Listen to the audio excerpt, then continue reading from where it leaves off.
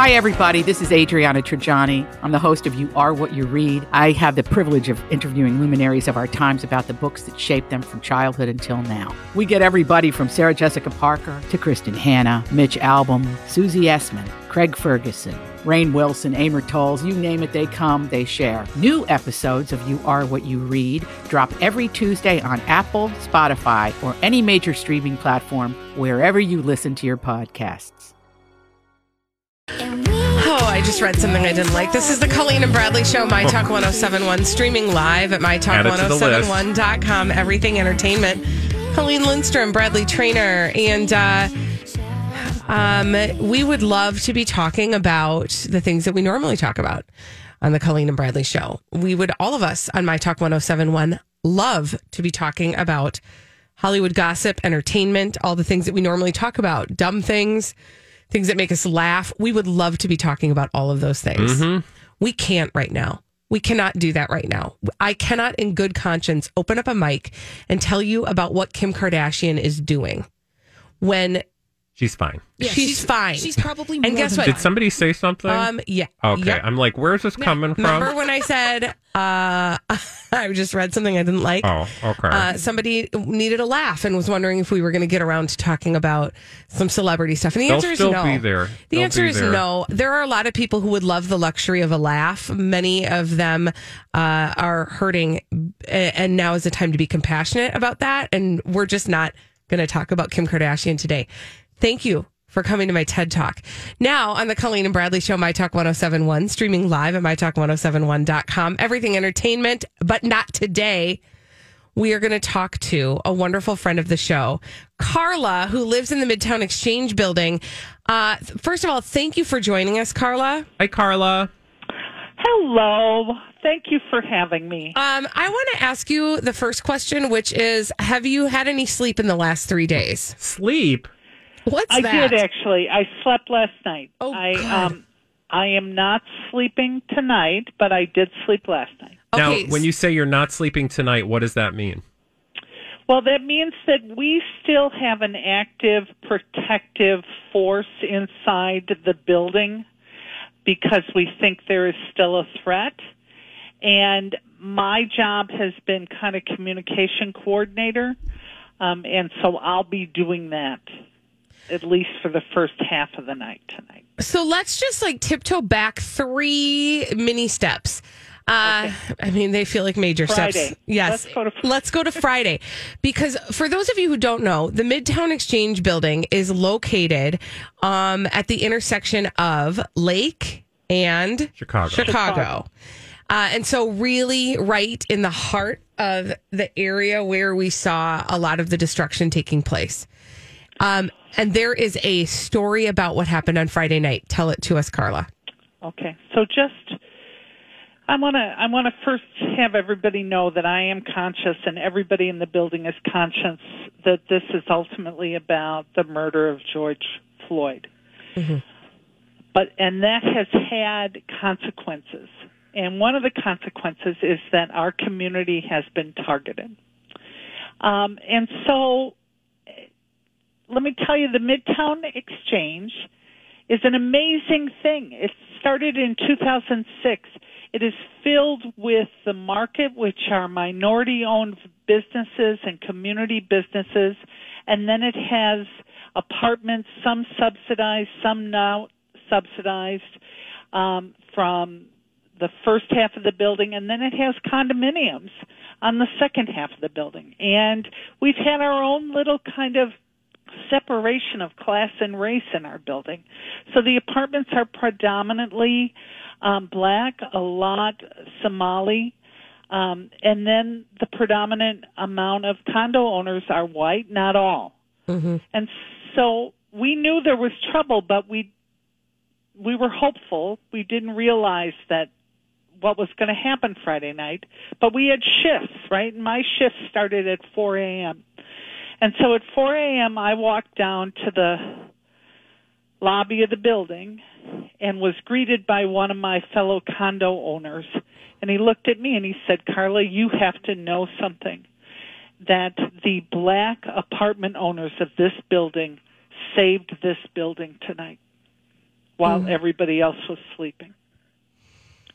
And so Friday night, I come to hear that numbers of groups of people were trying to force their way into the market to cause damage, either to start fires. There was one story about a guy with a huge sledgehammer, and individuals, there were a couple condo owners down there too, but individuals physically prevented them from entering the building. That the other thing I heard from my friend Raja, who is married to the owner of Moroccan Flavors, who lives in the building, in the apartment, she said to me, Carla, all the Somali women were downstairs with their suitcases. So we were at risk, and it wasn't, as people say, it wasn't about protests. This was about destruction. These people were not the people that were protesting. This was not about the rage regarding the murder of George Floyd. This was something else. And may I just pause you for one moment, Carla, to acknowledge that you are a person who in your life has been a part of a peaceful protester too. Many. Yes. So you are able to spot the difference. I am able to spot the difference. And I'll just tell you that the guys I talked to were like, they were, some of them were white, they were young, some of them black, mostly white, but mostly teenagers, and it looked like they were caught in their video game fantasy. All they wanted to do was get the score. So after you wake up on Saturday morning, then how does everybody respond, react, and prepare? Because, that's not the end of it. I mean, right. Saturday night came. So did anything evolve? Let me take you through Saturday morning, because that's kind of amazing, right? So Saturday morning, I'm all set, and I got other people organized. We're going to go down at about 8, I think it was 8 o'clock. We're going to go down and start to clean up. And we start cleaning up, and by 9 o'clock, there are 3,000 people up and down Lake Street. Wow. There are tables set up with food supplies. And so there was really not much to clean up. And so instead, what we did, myself, other residents, and Karen Severson, who's this amazing person. I'm sorry, I'm a little tired. We understand. She had paint. She said, Carla, I have paint. Let's paint the plywood so that it looks like we're alive and we're here and who we are. And so that's what we did. So if you go on Lake Street around the Midtown Market, you'll see those plywood paintings. Almost like murals. They're beautiful. We live here. Families live here. George Floyd, say his name, so we did that, and we rested a little bit, and then at 6:30 I got a call from one of the residents in the apartments, and she's like frantic. She says, Carla, they left all the trash on the corner. And so we go out, and sure enough, nobody came by to clean up the trash. Oh. And so somebody had to call a pick, and that, just so if people aren't following, that means somebody could light it, right? Right. Yeah. And so we get a pickup, they load the pickup, we get all the stuff over to a secured trash place, and in the middle of it, there's a tire. Somebody planted a tire in the middle of the trash. And tires are used to start fires. Very flammable. Very flammable.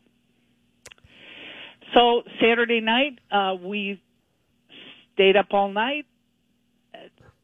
We had people that were doing the security outside as well as inside, and we had watchers everywhere, and we turned away at least 4 cars that looked like they were kind of full of white supremacists. I mean, I hate to say it, but pretty stereotypical. Mm-hmm. A red pickup with 5 white guys in the back. Out at 2 a.m., right? Yeah. And we did that, and then Sunday I slept, but everybody else kept watch. Mm-hmm. And tonight you've got a shift. Yeah. Yep. And the hard part for all of you and for many people living in the South Minneapolis area is that nobody knows how long we're going to have to be doing these all-night shifts, right? And then, yes, but then I want us to go to the next part, which is how we can't just survive this, because those who know the history of Minneapolis know that, and the Midtown Market is the only one standing, pretty much, right? Yeah. Something I did not tell my mother this morning, so if anybody talks to her, we won't. Don't mention Mom's that. the word.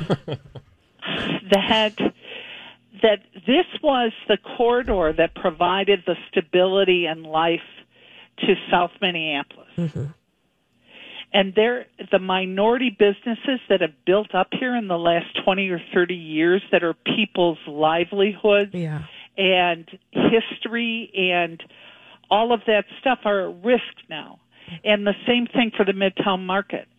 And we can't let anybody take that away, because that's who we are as a community, that multiracial, multicultural strength is who we are. And we have to make sure that we protect that and that we have it grow back even stronger. And so I hope it's okay, but I want to mention there are a few GoFundMe pages. Yes, please. Yes. The Midtown Global Market GoFundMe, Midtown-Global-Market, the Chicago Lake Dental, which God love this guy, Dave Johnson, built that dental office for 30 years.